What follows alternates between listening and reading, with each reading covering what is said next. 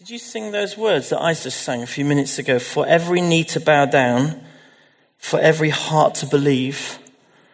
I think you were singing them because I heard a lot of people singing behind me.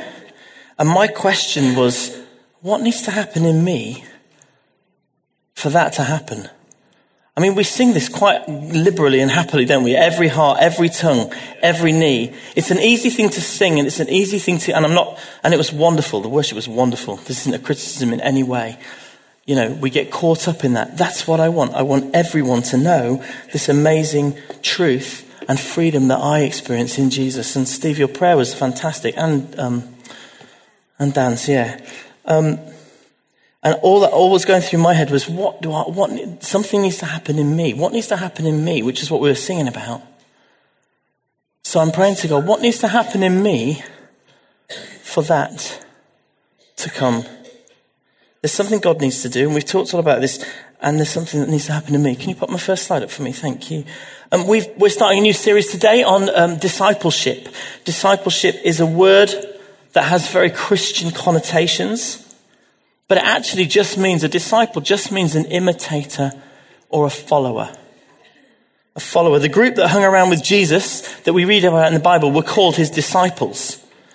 Actually, in the culture of the day, in the Jewish culture of that time, it was normal for rabbis or teachers to have disciples, people who would be learning with them and they would be instructed in the ways of the law, they would be following and imitating them. So although Jesus wasn't like a rabbi, didn't have the sort of formal rabbi upbringing or training, it's not a surprise that the people who followed him were called or referred to as disciples. As people who've chosen to follow Jesus today, we don't often refer to ourselves as disciples. Not in this culture. Maybe you do, but I don't very much. But we do use the phrase discipleship to describe the process by which we try to become better followers of Jesus. We're on a journey together. What does it mean to be a disciple or to be a better disciple? Is there a target? Is there something to aim at? Can we actually measure it? What do you measure to find out how you're doing with your discipleship? Most church leaders I know measure two things. They measure the number of people who come on a Sunday and the amount of money they give. I'm not sure that's necessarily going to cut it. I think it goes a lot deeper than that. What was Jesus' last instruction to his followers, to his disciples? We read it in Matthew 28. It says, I want you to go and make disciples of all nations. So whatever else being a disciple is, whatever else we're counting or measuring, one of the key parts of it is that we're making disciples. Disciples make disciples. Do you get me? Do you get me? Hello? Is anyone awake this morning? Come on, woke up. You need to say, preach it, brother. Amen. Bring it on. All that sort of stuff. So thank you. So, come on. Sound like you mean it. No, I'm just teasing. So, whatever else it is, it's about helping others grow in their faith as well as... So it's about being a disciple and about making disciples.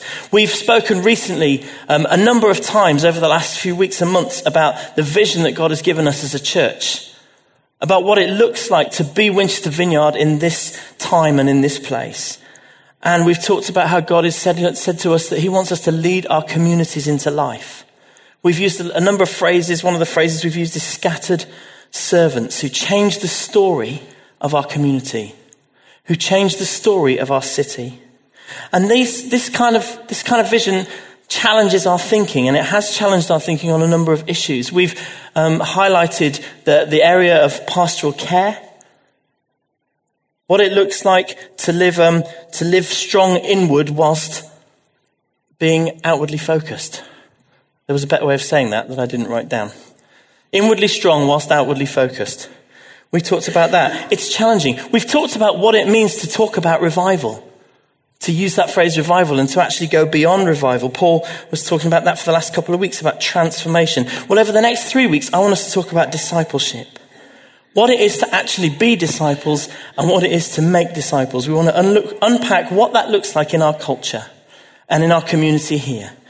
And we want to look at what the Bible has to say. So I've got a question for you, and in a minute I want you to turn to the person next to you, and just in 1 or 2 sentences, see if you can answer it. Don't go into a whole load of detail. And the question is, if you are a Christian, if you are somebody who has decided to follow Jesus at any point in your life, what was the process of discipleship that you went through? How were you discipled in your Christian faith? And by the way, if you're not somebody who's following Jesus, you can also answer this question: who is it that you're imitating? Who is it that you're imitating or trying to be like in your life? So I just want you to turn to the person next to you and just tell them, just for a minute, not for long at all, what was the process in broad terms that you went through as a Christian? Or if you're not a Christian, who are you imitating? Who are you trying to be like at this point in your life?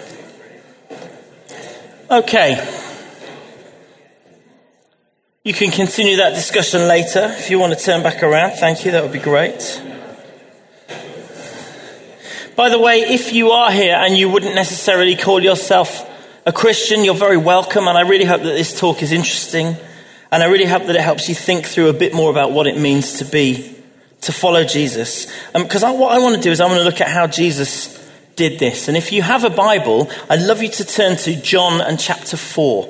Okay, the book of John in the New Testament, chapter 4. It's commonly known, this story, as the woman at the well. It describes an encounter that Jesus had when he was in the part of the country called Samaria, which he was passing through. It's not a place where most Jews, or even non-Jews, would go, actually. The Samaritans were a sort of slightly set apart sect, not of their own choosing, and they didn't really fit in anywhere else. Anyway, Jesus is there and he's walking through, and he stops at this well and he meets this woman. Now, I'm not going to read the main part of the story.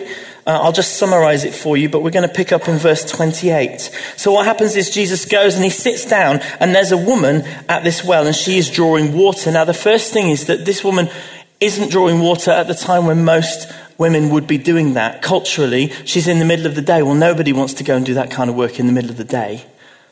So it shows you something about her and her status in the village. Okay, she's not really part of the in crowd. You want to do that kind of work when it's first thing in the morning, when it's not too hot. Anyway, this woman is at the well, and Jesus sits down with her, and he has a whole long discussion with her, an encounter with her, a conversation where he says, "Please, I'm thirsty, can you get me a drink?" And she gets him a drink, and he just starts to talk about what's going on and who he is. And he says, I've got more. Thank you for this water. I have more spiritual water for you.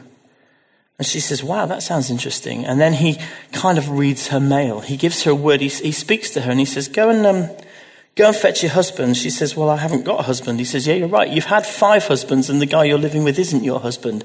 At which point the lady goes, what? How does this guy know this? And she says, sir, I can see that you're a prophet. And he says, well, actually, I'm more than a prophet. And actually, he continues to talk to her until she realizes that the person that she has met is the Messiah, the one that the Jews have been talking about, the one that they've promised for a long time, that there's something really special about Jesus. She has this amazing encounter with Jesus, an amazing encounter with Jesus. And you can read all about that for yourself, but I want to pick up the story in verse 28. In 28, at the end of this little encounter, the woman says the woman actually left her jar there.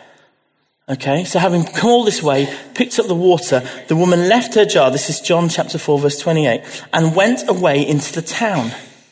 And she said to the people in the town, come and see a man who told me all that I ever did. Can this be the Christ, the Messiah? And it says that the people went out of the town and started to come to Jesus. So this woman's had an encounter with Jesus. She's had a conversation which has completely changed her thinking, literally in a heartbeat. Anyway, we miss out the next few verses because Jesus has a quite in-depth conversation with disciples about food and harvest, which is interesting, but not for the point that we want to make today. And we pick up again in verse 39. Okay, this is the end of the story. Okay, so the woman's gone, she's met Jesus, she's gone back to her town. She said, you'll never guess what, there's a guy out by the well, and he has just told me everything I ever did. There's something special about this guy.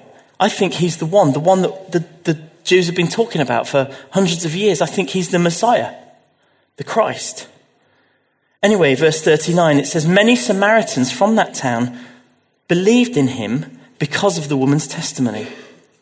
He told me all that I ever did.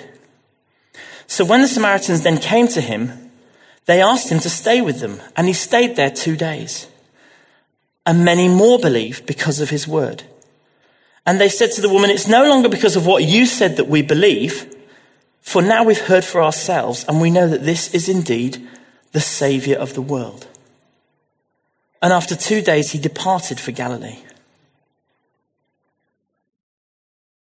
Now, the Samaritans were a really racially mixed group. They were partly Jewish and partly Gentile, non-Jewish ancestry. And so basically they were looked down upon by both the Jews and the non-Jews. They were pretty marginalized.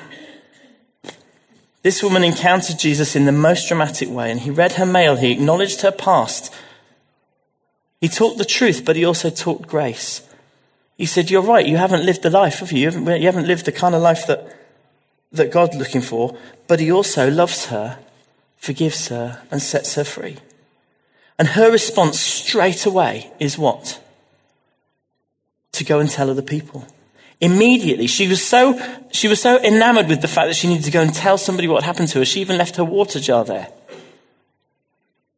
Let me read you what a really great Bible scholar called Tom Wright says about this woman. He says, the way this passage ends is worth pondering deeply. Here is a woman who a matter of an hour or so before, had been completely trapped in a life of immorality as a social outcast. There was no way backwards or forwards for her. All she could do was eke out a daily existence and make sure that she went to the well at the time of day when there would be nobody else there to sneer or mock. And now she has become the first evangelist to the Samaritan people. Before any of Jesus' own followers could do it, she has gone to this Samaritan village and told them, this guy's the Messiah. And then, as they have come to see Jesus for themselves, they have become convinced. My question is, what was the discipleship program that this lady went through? What course did she attend in order to go and tell the people what Jesus had done for her? Was it Alpha? Freedom in Christ? Well, it was, but not the way we know it. Did she go on a Holy Spirit day or go to a New Believers 101 course? How many weeks did this lady attend church or her small group before she was let out and unleashed into the streets and into her community to tell them what Jesus had done? How many? Not many. It says it was later the same day. Later the same day. How did the rest of those villagers come to Jesus? They came to Jesus because they heard someone tell a story. She said, you got to see this guy. You got to experience this for yourself. In a moment they came to Jesus. They said, we think there's something about you. Do you think you could stay here another couple of days? Do you think Jesus goes, no, I got to get somewhere else actually. Oh, I can disrupt my schedule and I can stay here for 2 days. Yeah. 2 days for a whole town. And at the end of 2 days, the town comes to the lady and they says, well, we no longer believe just because of what you told us. We now have seen this and met this guy for ourselves. 2 days to disciple a whole town. How cool is that? Thank you, Paul. Thank you. In a moment, a whole town came to faith and their discipleship. Jesus spent 2 days with them and then he probably never saw them again. Maybe he went back, I don't know, but here's the big question. How can Jesus do in 2 days what we in the church have sometimes struggled to do in 20 years?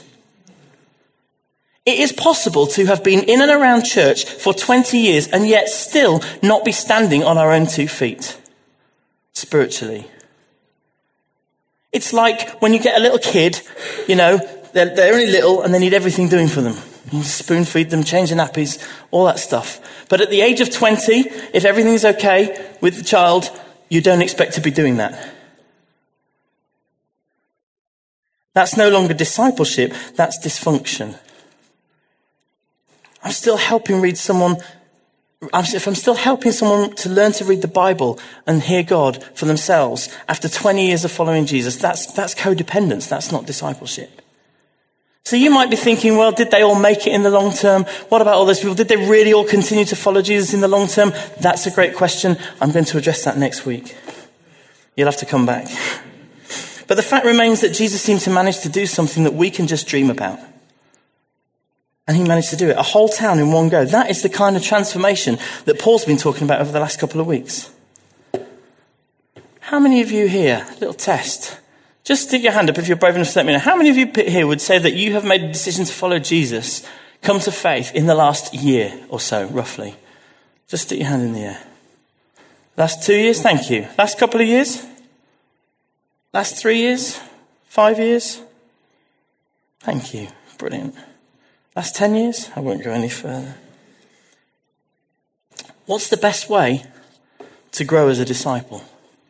What's the best way to grow in our discipleship? You know, throughout church history, they've tried to answer this question, and they've come up with a number of answers, and that's working now.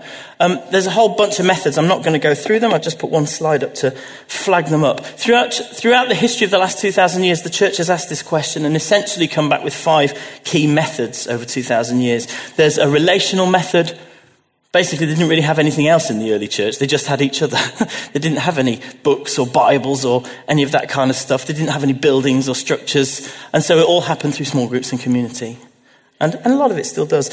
When the church got a bit more organised, it started to happen through what we call experiential discipleship. So like some of the more institutionalised churches, the Catholics, the Anglicans, the Orthodox, they started to say the way to learn about Jesus is to be pointed to him. So they started to design buildings and architecture and music and pictures and icons and incense. They used to sort of get all of the senses going so that it points you towards Jesus. And then, you know, much later when the printing press was invented, it was the educational route, because then suddenly the Bible became available for everybody. And so the way to grow in faith was to just learn and read the Bible for ourselves and understand it. And then over the last couple of centuries, these 2 other discipleship methods have come in: personal and incarnational, or personal discipleship. That's probably more down the route of theologically conservative churches, where they would say, actually, we're going to provide you with not just a Bible, but a whole bunch of other material that's going to help you understand the Bible more. And basically, this is about you and your personal relationship with God. Okay? And so the way to grow in your faith is to grow in your personal relationship with God. It's to grow in holiness. It's to learn the Bible, and it's to pray. It's very much a personal thing. And kind of on the other side of that, the churches that were perhaps a little bit more liberal, they had a completely different approach. Their approach was, well, look, the way to learn is to go and do the things that Jesus did. You know, to go and heal the sick and to feed the poor and do all the stuff that Jesus did, take action on behalf of the poor and the oppressed. And if you can go and be the hands and feet of Jesus to the world, then you will learn what it is to follow him. Which is the right method?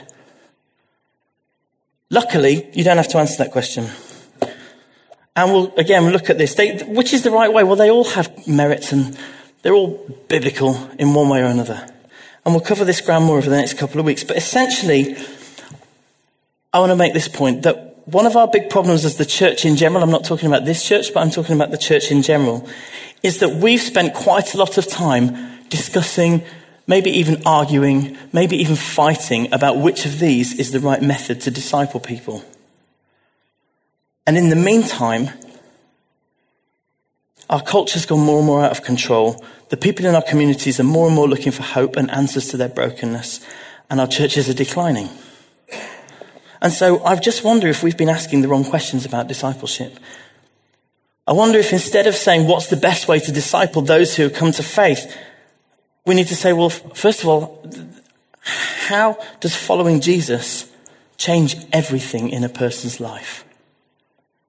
How is it that my street, my community, my city, my workplace, the coffee shop I frequent, the playground that I go to every morning, the school or the college that I'm in, how does that change because there are disciples of Jesus present? And how do we as a church become and make disciples that change communities? Which communities, I hear you ask? Towns and cities. Which communities are we meant to change? Well, for me, I'm starting with this one. Okay, that's Winchester. And it's not a very good photo, but it's a fairly good representation. Now, you don't all live in Winchester. Luckily, we have an amazing database that shows us where you do all live. And if you can just about make out those red dots, this is half of the picture. Those of you who live north of Winchester, you'll see yourselves in a minute. Okay? But basically, at the top there, all those red dots, that's kind of Winchester where the church is. This is where we live. These are the communities that we're part of. Therefore, the question is, which communities does Jesus want to change because we are part of them? The answer is all of these. Whether it's Netley or Hamble or Bursledon or Hedge End or West End or Eastleigh or Chandler's Ford, Colden Common, all the way over there, Petersfield, Winchester and all the Kingsworthy. And those of you who live up north, by the way, I had to put a separate map on just for these people in Gosport down here. I don't know if you noticed that. Those of you who live on the north of the city, don't get away that easy. Can you move it on for me? It's not moving. Is it stuck? There we go. Winchester's at the bottom here, South Wonston again, Basingstoke, Whitchurch, Andover, and all the way up in Newbury. There are communities all over this place that Jesus wants to change. And as disciples, how are those communities changing? Because there are disciples in them. For me, the kind of church culture that I and my family grew up in broadly taught that discipleship was largely focused on education and personal discipleship. That's the kind of route that I was kind of brought up in. It was quite list-based. There was quite a lot of focus on getting more of the Bible in and more sin out. Can anybody relate to that, or is it just me? Okay? Now, it's not that any of those things are wrong, but there wasn't much emphasis on how I, as a person of influence, a scattered servant, might impact the community, the school or the college that I was in. I don't remember anyone ever coming to faith because of me. I certainly never knowingly made a disciple. I never knew the authority that I carried as a follower of Jesus, or the identity that I had in him as his child. I certainly didn't know the spiritual and emotional implications of that for me and for those around me. The sense that I had was that church was basically about making believers strong enough to survive the culture rather than influence it. A bit like a siege mentality. Luckily, Paul's left his salt pot here. A bit like just basically everything we can do to stay in, not, spread out.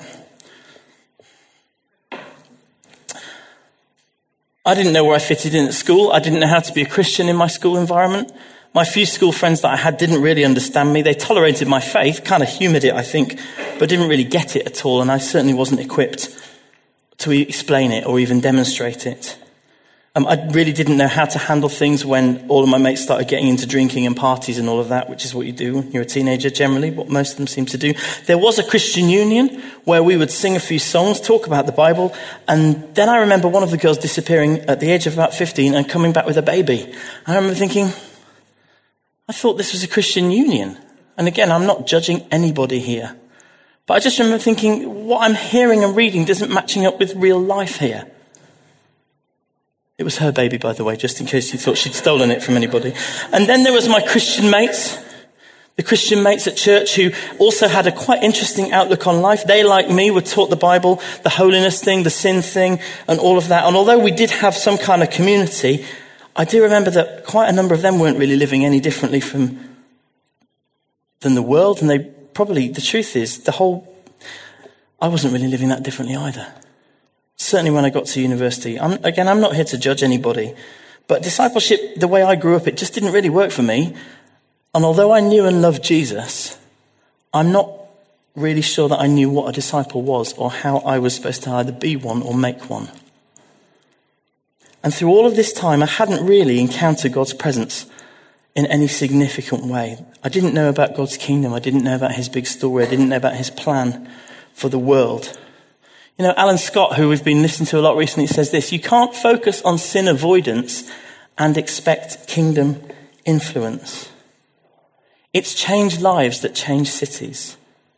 Paul recently gave a great example a couple of weeks ago. He talked about how, when you've got he talked about dictators in history. He talks about dictators in China and various other countries, and particularly about Hitler. And Paul said this, and it really stuck out to me. He said, don't think for a moment that it isn't possible to disciple a whole city or a whole nation, or in Hitler's case, almost a whole continent, into a certain way of thinking, into a certain mentality or a certain way of life. It is entirely possible to do that. It's just, the question is, what are you discipling them to? And so for my last few minutes, I've just got three broad brush kind of things that I want to flag up to set the context for what we're going to talk about more specifically next week. These are all biblical, and there's three of them. Discipleship, for me, is about restoration, it's about nations, and it's about fruitfulness. So thinking about restoration, we've talked about this a lot recently anyway. The first thing, when we think about discipleship, I think we've got sometimes we get our focus too narrow. We think, someone's come to faith and they need to learn a bit more about Jesus and they need to learn a bit of the Bible and go through a course. Actually, we talked about this. We talked about renewal, revival, reformation, and that the end of everything, God's big plan, is restoration. God's big plan is restoration. Behold, he says, I am making all things new. That's in Revelation. But back in Isaiah, he says the same thing. Behold, I'm doing a new thing. 2 Corinthians 5. If anyone is in Christ, he is a new creation. The story of God starts with creation, perfection, purity. You know, we weren't designed to live with pain. We were designed to dwell with God, to work in his garden and extend his kingdom. All of the stuff that we go through, pain and heartache and frustration and brokenness and illness and sin and depression, anxiety, all of that stuff, it's tough stuff. But none of it was in our original design. None of it was what God planned for us. It's all as a consequence, as a result of what we call the fall. And the story of God is to go from there, through Jesus, into restoration.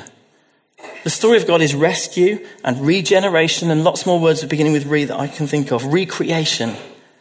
To bring back life to people. Restoration is a work of God's Holy Spirit. It involves the original design and being reshaped by God. And for me, the truth is, over the past 20 years, that's what God's been doing for me. My life with God has significantly changed over the past 15, 20 years as a result of just getting in touch with, dealing with some of the pain of those first early years. I'm not saying I'm totally there yet. I'm really not. But that's what the Spirit of God does. He reshapes us.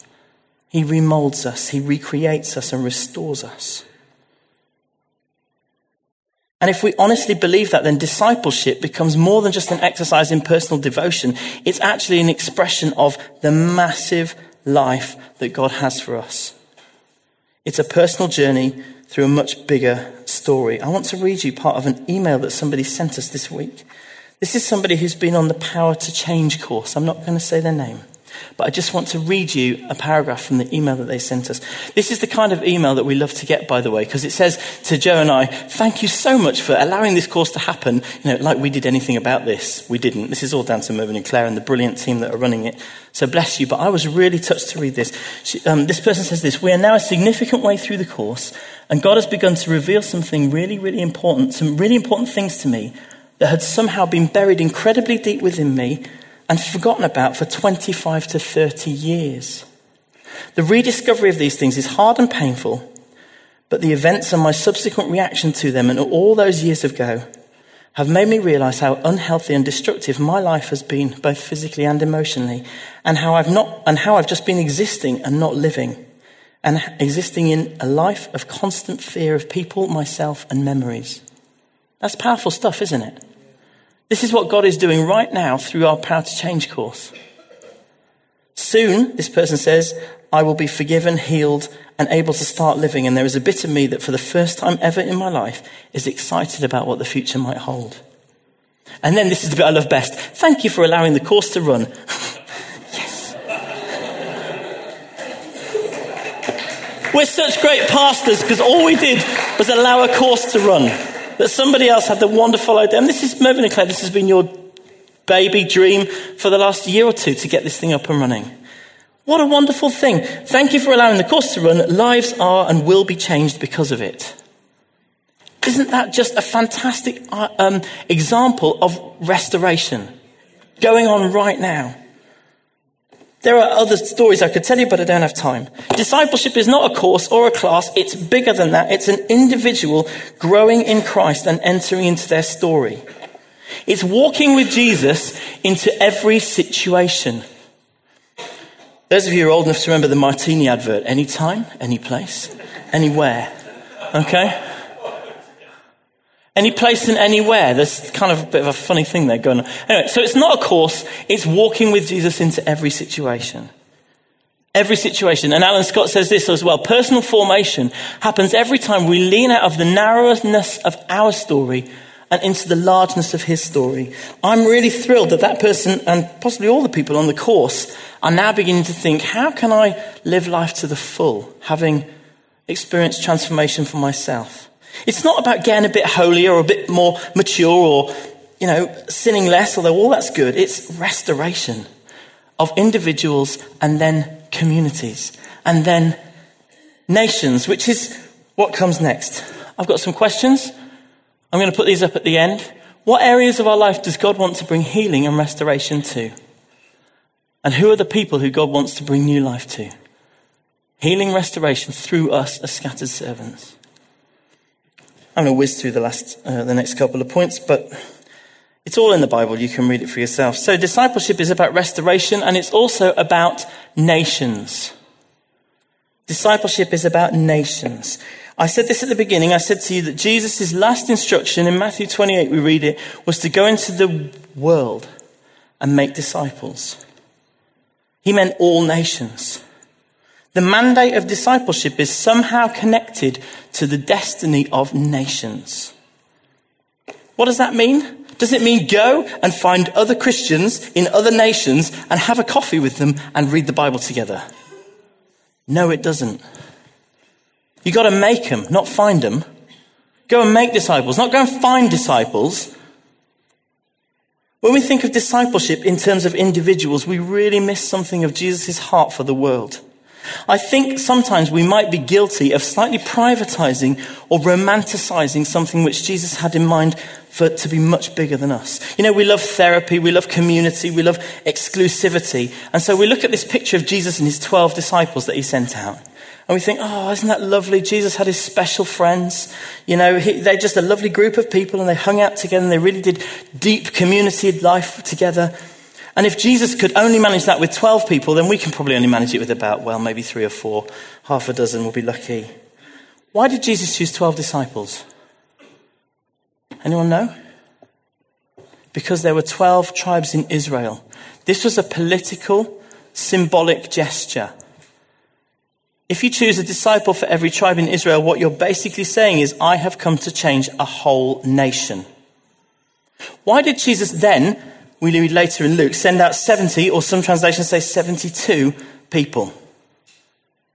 Anyone know? Brilliant. Because at that point, 72 nations was what they thought was the world. They were aware of 72 different people groups or nations. So Jesus sends out one person for every people group, every nation that he knew about. Discipleship is not a cozy thing for a few friends of Jesus. Discipleship is about nations and about the global impact. Jesus' message was so much bigger, so much more mind-blowing than anything we've ever really thought about. Most of us, I imagine. Apart from Paul, he thinks about these things all the time. Jesus came for the whole world. Making disciples is a global plan. Now, before Jesus died and was raised from the dead, I reckon the disciples wouldn't have got this. It wasn't until after he came back from the dead that he started to let this out a bit. Now, listen, guys, this is the big picture. This isn't just about us. This isn't even just about our nation. This is about all nations, the whole world. I can imagine them saying, well, how is it that we can there's just a few of us here, how can we do something that impacts the whole world? That's kind of impossible, Jesus. And Jesus said, yes, and so is rising from the dead. But look what just happened.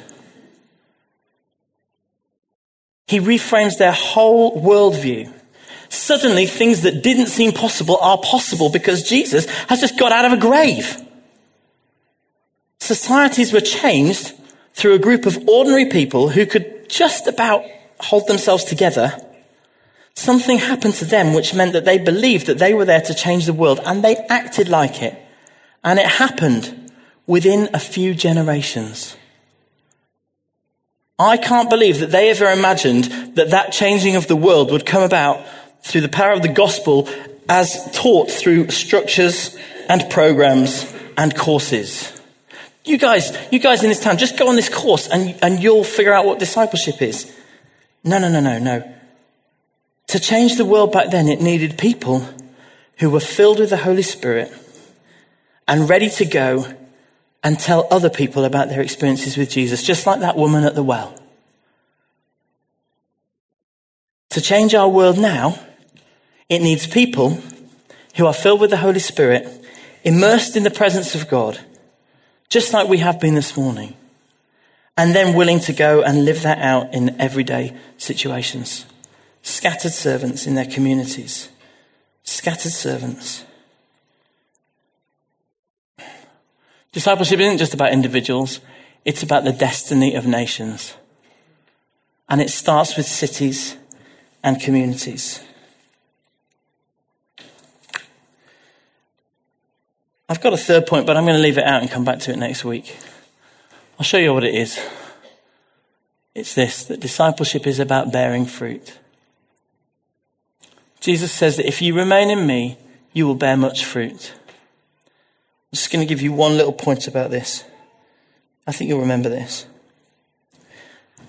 Have we got any children present? Think about the act of procreation. If everything is healthy in the moment of intimacy, then fruit bearing happens naturally. Is that a bit cryptic? Do I need to say it in... Do you get me? Okay. Do I need to say it in plainer X-rated English? No. In the act of intimacy, if everything is healthy and working out normally, naturally, then fruit bearing happens.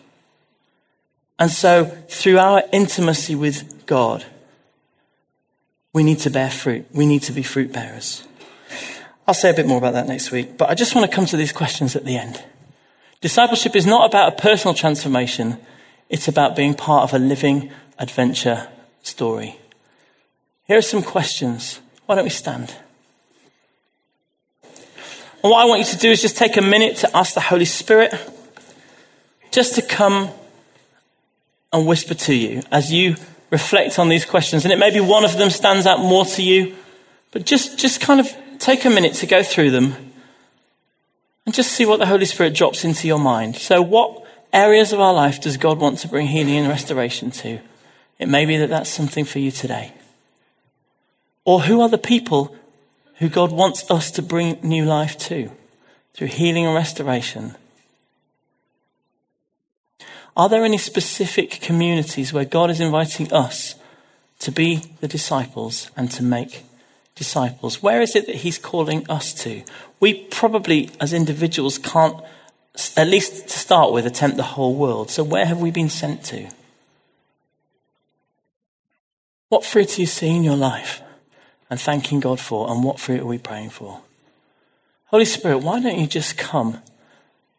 You're here already, I know that, but we just invite you, Holy Spirit, to show us, to whisper, to nudge us, to prompt us as to how we respond to this message today. What are you saying to us about how we can be and make disciples?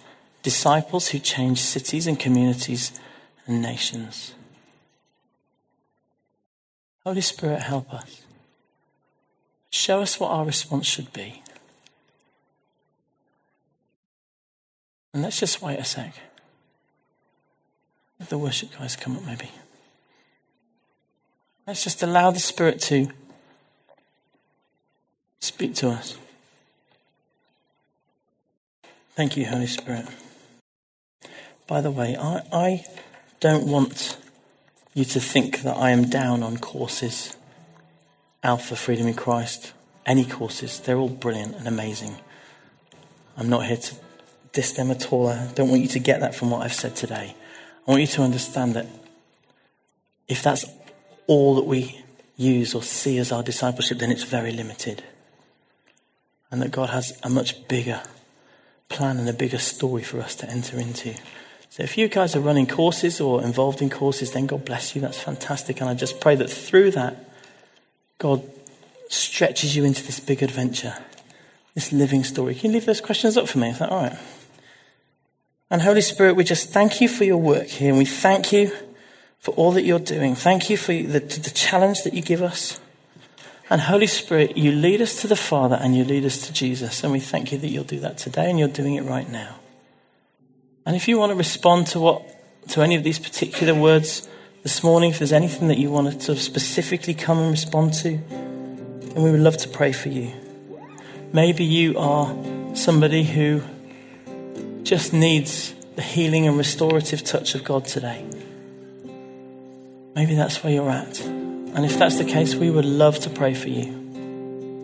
Maybe you're somebody who senses that God has given or is giving you a bigger vision, that he's showing you the story that he wants you to be part of, the community that he wants you to disciple. And if that's you, we'd love to just pray and commission you and encourage you for that. If you know that there's a particular network or neighborhood or group of people that he's called you to, it doesn't matter if you've responded to this before. If you know that that's what God's saying and you know that your heart is beating because that's what God is calling you to, and that's the Holy Spirit, then we'd love to just pray God's blessing on you for that. And we'd love to commission you to that work that he's calling you to be a scattered servant in the place where he's put you. And there are others who will have responded to what Steve was saying about fear and feeling that you're under the shadow of fear at the moment. And we would love to stand with you and pray with you if that's something that you want to deliberately kind of step out of today. So if any of those apply to you, or if you've come with another need, please do feel free to come and just stand in this place at the front, and some people will come and pray for you. And as the worship team continue to play, there'll just be a lovely sense of God's presence, and you can come and you can do that. Whatever your issue is, whatever you've come about, we would love to pray for you. So why don't you come now if that's you. Don't be afraid, that's fine. Just step out and step into God's presence. And we wouldn't be us if we didn't invite you today. If you don't know Jesus yet and you'd like to come to know him for the first time, we would love to chat with you and pray with you about that too. So do come forward. Take a step further forward, guys. That's brilliant. Thank you. Wonderful. Bless you. And let's have some folks from the church come and pray. Let's come and pray. Let's have you guys come now. If you're part of the church, if you're part of a small group, if you're used to doing this, come and just stand with and pray God's blessing on these ones. It may be appropriate to just ask them briefly why they've come, and then just to start to pray God's blessing to help them stand in who they are and the authority that they have. I still need more folks from the church to come. Quite a few women I need to come and pray, if that's okay. Still need 3 or 4. I feel that God's spoken to me quite specifically about some areas in people's bodies that maybe need some healing. So I have a swollen little toe on the right-hand side, like a really bad bruising. I think you might have even broken a bone in your right foot on the little toe, and also on the big toe, same foot, other side. Not sure it's the same person though, but it feels like there's a lot of pain, difficulty walking. If that's you, we would love to just pray for you. Now, just still need 2 or 3 ladies to come and pray. If you're able to and you're a lady and you can come and pray, that would be wonderful.